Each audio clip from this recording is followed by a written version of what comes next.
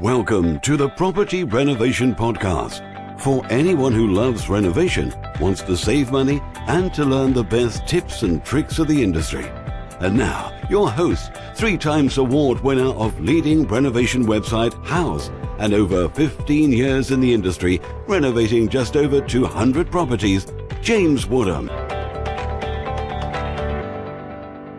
So, Tim, welcome to the Property Renovation Podcast. Thank you for taking the time out to come on.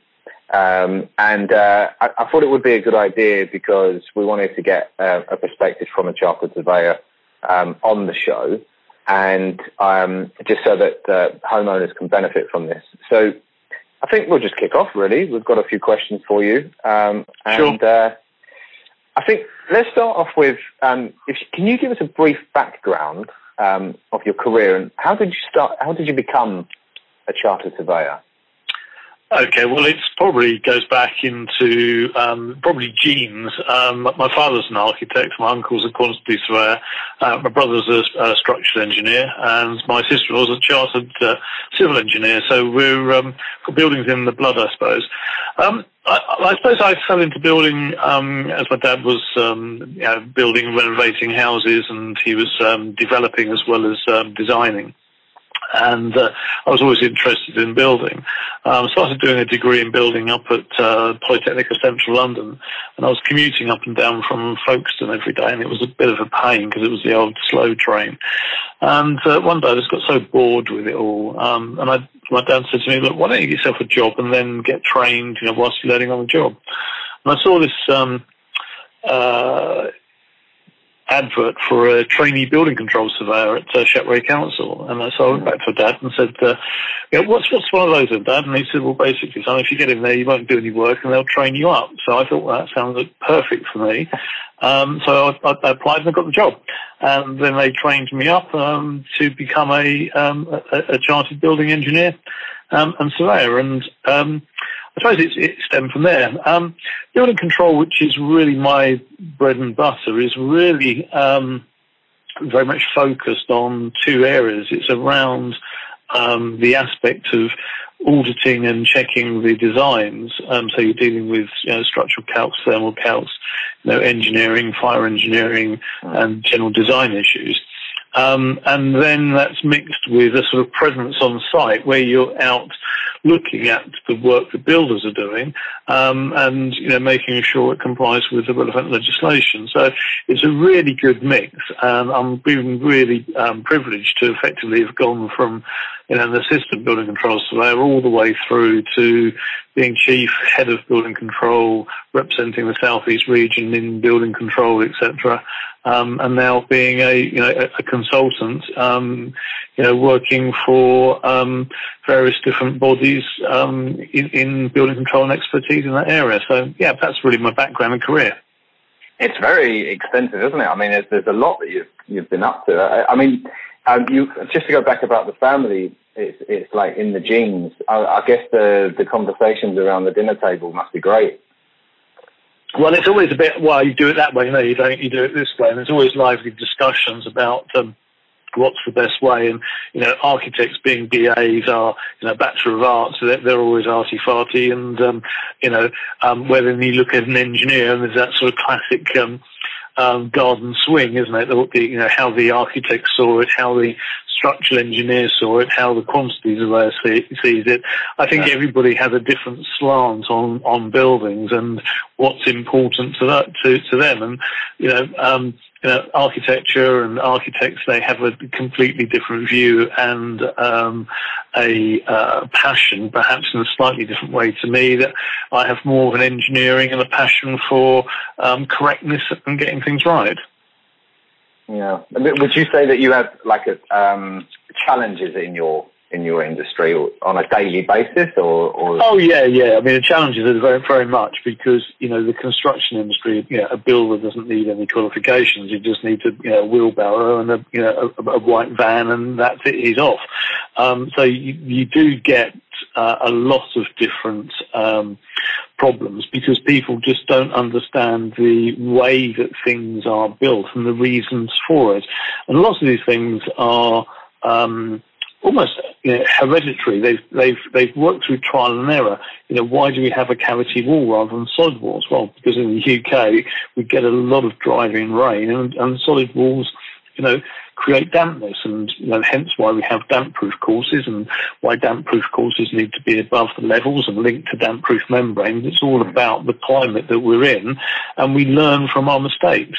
And that's one of the biggest things, is about, when you're putting building a new house, for instance, you're putting together, 40, 50, 60,000 different elements, all the tiles, the bits of timber, etc.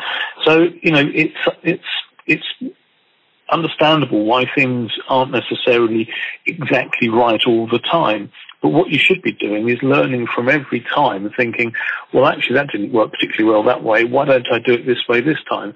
So, an experienced builder will have learned over the years what the issues are, what are the problems, and how to overcome them. And part of the role of building control is it's about education. It's about trying to, tell builders and homeowners and architects, look, the reason you need this is because of that, and that.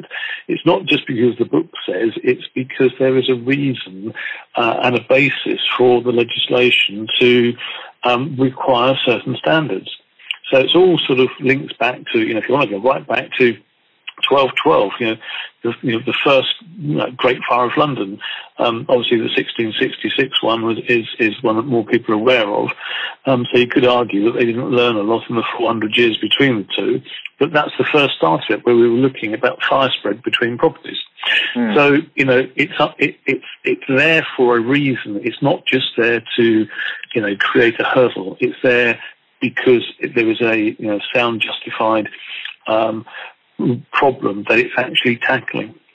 And it's all learned from experience in past episodes of what's happened. So yeah, I mean, the Grenfell Tower. I mean, that's just a classic one where there's going to be some major changes to legislation because of that failure. Now, we should learn from that, and we will no doubt have stiffer and tighter regulations over cladding and compartmentation and fire stopping, etc. All of that will come into play, no doubt, over the next few years. But we should learn from literally every single time we do a job what went well. What can we do better next time? And I think that's what many people or builders don't tend to take on, that ethos, which is around getting it better every time. Do you think the everyday homeowner, do you think that they consider enough when they're just about to do a project like this? No, it's always last minute. We want it done yesterday, and we want it done for next to nothing, and that's a problem, because if you want to do something like this, I mean, you are spending an awful lot of money on the biggest asset that you probably own. So why don't you take time to think about it, get it designed properly, get everything in place, and ensure that what you're doing, one, that you're happy with, two, it's what you're after, three, it's within your budget, and four, it's to the quality that you're after.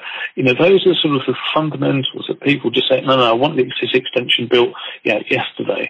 Well, if you do, you're going to pay for it somewhere along the lines in terms of either price or quality, because there's just not enough investment in the design, in the supervision, in the thought process in bringing designs together.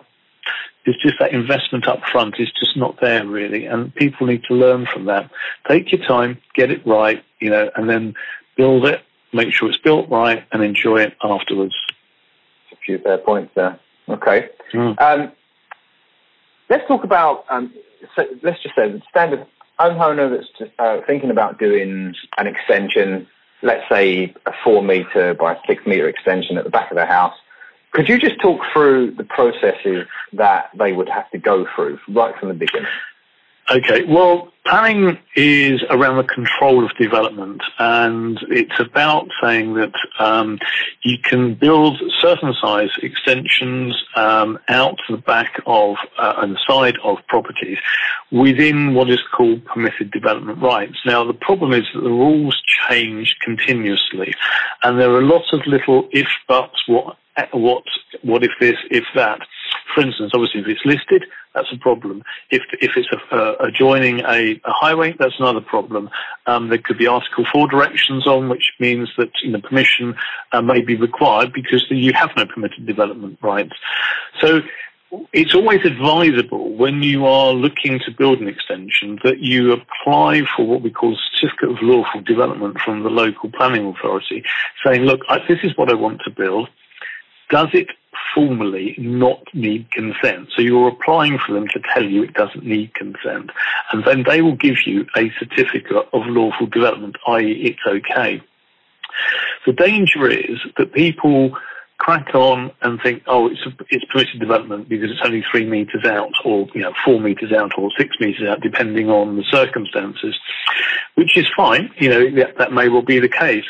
But I've often found that people, when they come to sell the property, all of a sudden it's, can we get something from the local authority to say is planning permission? Planning permission wasn't required, and then you find out actually planning permission was required, and then you're into the stressful part of getting a certificate of lawful development for something that's been built for 4 years. Are they going to agree it? Are they not going to agree it? Are they going to refuse it? So there's lots of stress around these things, and it generally happens when you're going to move, and that's not necessarily the most best time for this sort of thing to rear its head.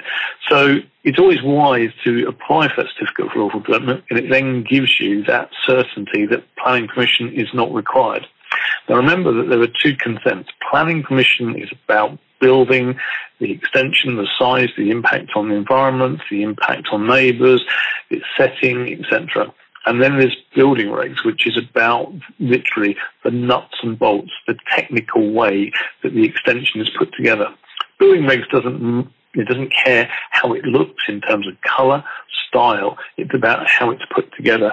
So there's some really important issues there, because some people think, I don't need planning, that's it. I don't need any consents. That's another misconception. Right. And sorry, go on. I was going to say, permitted development. Don't just assume is my advice. Never assume it's permitted development. Always ask. Always get the confirmation. I mean, I did one very recently in Hythe down in Kent, where literally it was infilling a doorway and a window to the front elevation. And I applied for a certificate of lawful development because that's what I always do, is give my clients the protection. And when we applied, I got a call back from the planning officer to say, no, it needs permission because in our interpretation, the frontage of the building steps back into the door recess and then back out again, and therefore you are building in front of the line of the front elevation. A very weird interpretation, but you can see the problems that happen if you just make some assumptions. Yeah. Wow. I mean, can you talk a little bit about the refusal that a homeowner might get after something is built? What's usually the process? What's the worst case? Well, the worst case scenario, in terms of planning, is effectively that you're served with an enforcement notice to remove the development. That's the extreme that could happen. It may be the fact that you may have to modify the extension, maybe in terms of height, it may be in terms of overlooking. But the majority of the time, it all stems from neighbour complaints or complaints from a local resident, where they're aware of something going on, and that generally rears its head at that stage. So at that time it can become extremely stressful for the owner, thinking, I've just paid thousands of pounds to have this built. Are they going to knock it down now? Are they going to make me knock it down? So it's worthwhile taking time, get the necessary consents, get the permissions, or whether you need consent or not, before you actually start to proceed. Okay, good. The standard approach of like a homeowner hiring a building company is usually they do a little bit of research online, then they select a company, and they'll go and get a couple of references, but that's about it. And then they hire them. So Personally, I don't think that's enough. So what would you say? Well, I always say to people, you should always get 3 quotes. The reason I say 3 quotes is that you never know what, whether one is high. If you get 2, one is high, one is low.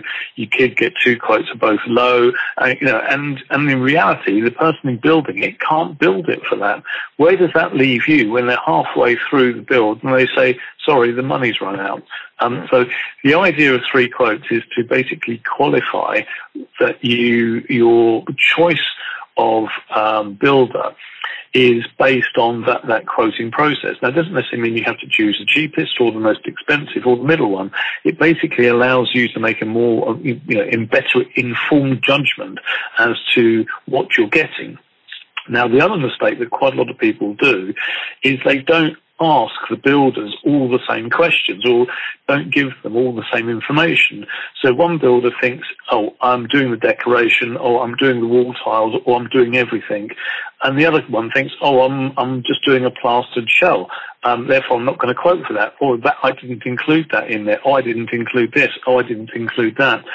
So it's always preferable to have a detailed specification, a detailed schedule of work that you want the builder to do, and make sure that you give that same schedule, the same information to every one of the 3 builders that you are asked to quote. Otherwise, they will just be quoting you. It's a bit like apples and pears. They're not going to be doing the same thing. Do you think homeowners are quite open to, if they don't have that kind of data, the specs and the schedules and stuff like that, they're open to risk in a way, because people can be on site, they don't want to, they've done something that then they have to charge for, but it wasn't approved? Yeah, totally. It is quite a common trick that builders turn around, give you a price, and the price is, I don't know, let's just make some figures up, but just say £50,000, and that's where you thought it was going to be. Okay, £50,000. Then down the line, it starts to become, oh, well, actually, we didn't include for a fiberglass roof. We were just going to put a 3-layer built-up felt roof. Oh, that's another, £500. Oh, we didn't realise you wanted downlighters. We were just going to put a central single pendant in. Oh, and it starts to creep in terms of the extras, because there's miscommunication between what you think you're going to get and what the builder thinks he's delivering. That, to a certain extent, is probably the hardest bit of communication is about trying to, if your expectations as a client, it may be higher, or generally will be higher than the builder's expectations or even ability to deliver. And that's where you've got to, at some stage, think, actually, if I'm getting a bargain basement job, are they actually really going to deliver me a Rolls-Royce service? Well, no, they're not. You get what you pay for. I guess you just don't want to be in that situation as a homeowner. If you're halfway through the job, you're really thinking, okay, this is going to end soon, and then the price does start to creep up with the extras. You're kind of up against a wall, really, and you don't really have a choice. No, you have no choice, and the builders know that. They know that, okay, we'll walk off the job. If you can't, if you're not willing to go for the extras, we'll walk off the job. We won't, you won't have a roof on your building. They really do make, are able to command quite a lot of control. That's why, to a certain extent, it really comes back to the contract that you have with the builder, rather than just being a lump sum. Bang, that's what it is, and it's almost to the point of, do you pay any money up front? Do you not pay any money up front, etc.? Most builders tend to work on, have a reasonable credit rating. Most builders will be VAT registered, so if you've got one that's not VAT registered, you can start thinking, well, actually, his turnover can't be that good. Is he really big enough to actually do my property? So you've got to think very hard about the payments, and you've got to think, really the payments should be only for what you've got on site, Now, that could be physical build or materials on site. That's all you should be paying until to the point where he's finished, and you then should still have a retention, which you can then hold if there's any issues that come up, whether it's for a period of time, 3, 6, 9 months, whatever you agree in your contract. But it is all about managing that process to ensure that the build can go as smoothly as possible, right from design all the way through to construction and then completion, and even at the end to make sure, when there's an evaluation, that you're happy with what's there. I think it's a good point. You mentioned about the retention. Could you talk a little bit more about that? Like, what's a fair retention to hold? Well, a fair retention I would say, was about 5%, and I would tend to hold it for what I would consider to be a period of time that where you expect defects to come to light. So, for instance, if you had a 5% and you only kept it for a month, it didn't rain for a month, then you paid the retention over, and then it rained and the roof started leaking. You really haven't really captured what it's about. The retention is effectively a way of holding some money back on the builder to ensure the quality and to ensure what he's done is right, and to make sure that he rectifies any defects. Now, that period, as I said, I would almost always go for 6 months. Some people go for a year. That could be a bit excessive. But again, it's got to be specified in the contract at the beginning, so the builder knows that. He knows that he's not going to get 5% of that contract sum until 6 months or 12 months after he's finished. Okay, good. I think it's a fair point to say now that we're not, when we say builders in general, we're not meaning all building companies that are bad. It's just that there are No, I think the trouble is the building industry has a bad reputation with lots of people. And that's why I say, and until you can become a registered builder, I mean, theoretically, I'm a chartered builder. I'm a member of the Chartered Institute of Builders, so I'm a chartered builder. I wouldn't profess to be a builder. I'm not a physician. Don't do any physical work. I know lots about it, and I have actually done some physical work when I was a student. But, it's a very complicated process. And to a certain extent, people can just say, get a wheelbarrow, a white van, I'm off, I'm a builder. It takes a bit more than that. Yeah, no, I think there are building companies out there that do have the passion, and they do take some time and invest in accreditations, and so that they want to be seen as trustworthy and know what they're doing. Yeah, totally. And even single one-man bands, they are very good, and they take a lot of pride in what they're doing. And it's not about, I suppose the best way to describe it is, I went onto a site where there was a major house builder this week, and the blockwork, which was below ground level, was very messy and looked very tatty. It looked awful. Structurally, it was okay, but it looked awful. Some of the joints weren't filled. It just looked awful. I went on to another site where I'm doing some supervision for a client, and this builder there, he is pointing the blockwork below ground level, and he says, I like to do it because I like to have it looking neat and tidy. Now, that's a difference in my mind between somebody who has pride in the job and is willing to say it's properly done, rather than somebody who says, that'll do. That's the difference between them. Yeah, that is the difference. Yeah. And it's just so hard to I think they get overshadowed, the good builders. Really. Oh, definitely. And a good builder, he will be busy because his reputation will be very good. And therefore his prices may be higher, but that sort of goes back to this issue. He probably won't be the cheapest, and he probably will have a much better reputation around, it's almost to the point, if you're going to look at references for builders, what did he quote you? What did you end up paying? Those are sort of some fundamental questions. Oh, he quoted me 50, but I ended up paying 70. where did the 20,000 come from? Well, if there was something, I asked him to put a new kitchen in and that was £19,000, well, there's your answer. But, if there was no additions to the build during the process, why did it work out more expensive? Very good point as well. Okay, something fun here. So if you were lucky enough that you could build both up and outwards, but you should only choose one, what would you choose and why? It would depend. If I was in a rural setting, it would be outwards, because I think the idea of space and ground floor, I don't like stairs to that extent. But if I was in an urban area, I would build up, because I think I do love views across roof spaces. So I think, depends. I like both. Okay. All right. Nice. Fast and quick. Okay. Could you just talk a little bit about minimum standards for building control and versus the quality? I think we've touched on it a little bit here. Yeah, it's a misconception that people think that building control acts as a clerk of works for the applicant. It doesn't.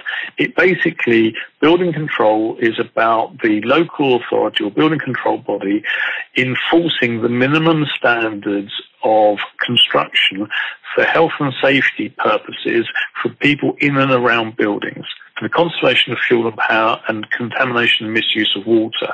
It is not about how it looks. It is not about quality in terms of the build quality. So there's lots of things that comply with the building regulations, but you wouldn't want it. I mean, for instance, if the mortar joints were a different thickness, so you had perhaps a 10 mil joint and a 15 mil joint and then a 5 mil joint, providing it structurally was okay, it would meet the building regulations, but it would look awful. So there's lots of things that can comply with building regulations, but it's poor workmanship, could be poor build quality, but because they meet the minimum standards for health and safety, i.e., the structure will stand up, it might not look very good, then it's fine. And people really struggle with that concept that building control is not about quality. It is about just enforcing minimum standards. And that's very much misunderstood by lots of people. Well, hopefully listening to this, we'll understand a little bit more now. Okay. Can you give us an example of a project that you've managed and worked that was done to a poor standard, and talk a little bit about that? Okay, well, luckily I haven't been involved in too many. I have not the whole lot. I always try to think that if there's something that's going on that's a poor standard, then to a certain extent I've perhaps failed in my job, but also to a certain extent in terms of if it was for building control, those other people have failed as well, because it's about trying to get things right from the start. I suppose one of the worst ones I had was where we had a loft conversion carried out, and the builder who built the loft conversion put new floor joists in, but he supported the floor joists off of the binder. Now, the binder is a timber that crosses the ceiling joists, so it's effectively spreading the load. So we had the new floor supported onto a binder, which was spreading the load back onto the original 4x2 ceiling joists. What the builder then did, when he put some pipework in, he notched the binder, which was a 4x2 timber, he notched it and took 3 inches out of it to run some pipework through. So effectively we had the whole thing supported on just barely an inch of timber. And I ended up eventually having to prosecute this builder because of the poor workmanship. And the best way I can describe it in the magistrate's court was, the magistrate asked, well, how bad was it, Mr. Parrott? And I said, well, so it was like trying to justify supporting a bag of sugar on a drinking straw. And you could see that he then realised how bad it actually was. And, that's sort of the type of thing which does happen. Luckily, because of the publicity of the case, the poor homeowner, who had paid all of the money up front, by the way, who was out of pocket and pregnant as well, so just to help it all. She ended up with some really kind builders coming in and offering to effectively do it at cost to try and rectify the issues for her. And she ended up with a nice loft conversion, but just a shame she didn't get it right in the first place. But there we go. That's what happens to builders. My God. And how long was the whole process? Like, how, Well, in terms of, to actually prosecute the person all the way through. Just to go through all of that. Yeah, it takes months, absolutely months. And of course, then the issue is, what's happening to the poor homeowner. There's a lot of stress around all of that. And, it's just not nice, not manageable. Your house is your biggest asset. Therefore, you should be protecting it by using, investing in the design, investing in the supervision, investing in the project management, and investing in the builder. Well, I'm glad it turned out good in the end. Yeah, in the end. Okay, let's talk about one that was just of excellence.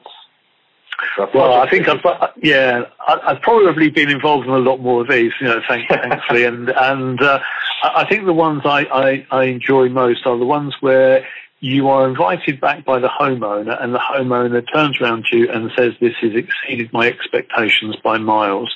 I am so pleased with what I've got." And when you have that, this sort of the accolade that gives you, you think, actually, this is what I'm in this role to do, because some people can't have that vision about what they want to have. And when you come in, they say, I would like to have this, and you go, yes, well, okay, you can have that. And then when it all starts to come together, they see it, and you can see that their excitement, almost builds up to the point that, you get people. So, I've got some, lifelong friends that have been clients because of the projects that they have been so happy with. And that's really what it's after. It's about that getting things done right and do it right first time. Yeah, that's really nice. I mean, it is. It's like a journey, isn't it? And you become friends if everything goes well, and then it's something that you can just look back and be proud of as well. Yeah, and, definitely. Yeah. Well, it's nice to drive around places. I think the first house I designed, I did at 18, and it's still standing there. I can say that to you. The design wasn't particularly challenging because it was somebody who said, "This is what I want." It wasn't necessarily, me inputting into the design process. It was very much along, "This is what I want. Can you draw me up some technical drawings to make it work?" And that to me, I drive past that every day thinking, okay, that's one that I did. It's not the best design in the world, but that's what she wanted, and it's still standing, and it still looks good. A great achievement. So, yeah, definitely. Good. Okay, let's think about it. Could you give 5 tips, perhaps things that we've not discussed so far, to a homeowner that's about to do a renovation for the first time? Well, the first thing I would say is take your time. Take your time in deciding what you're going to do. If it's a complete renovation of a property that you're not occupying, that's great, because that allows a lot more freedom for the builders and the designers to do things around you.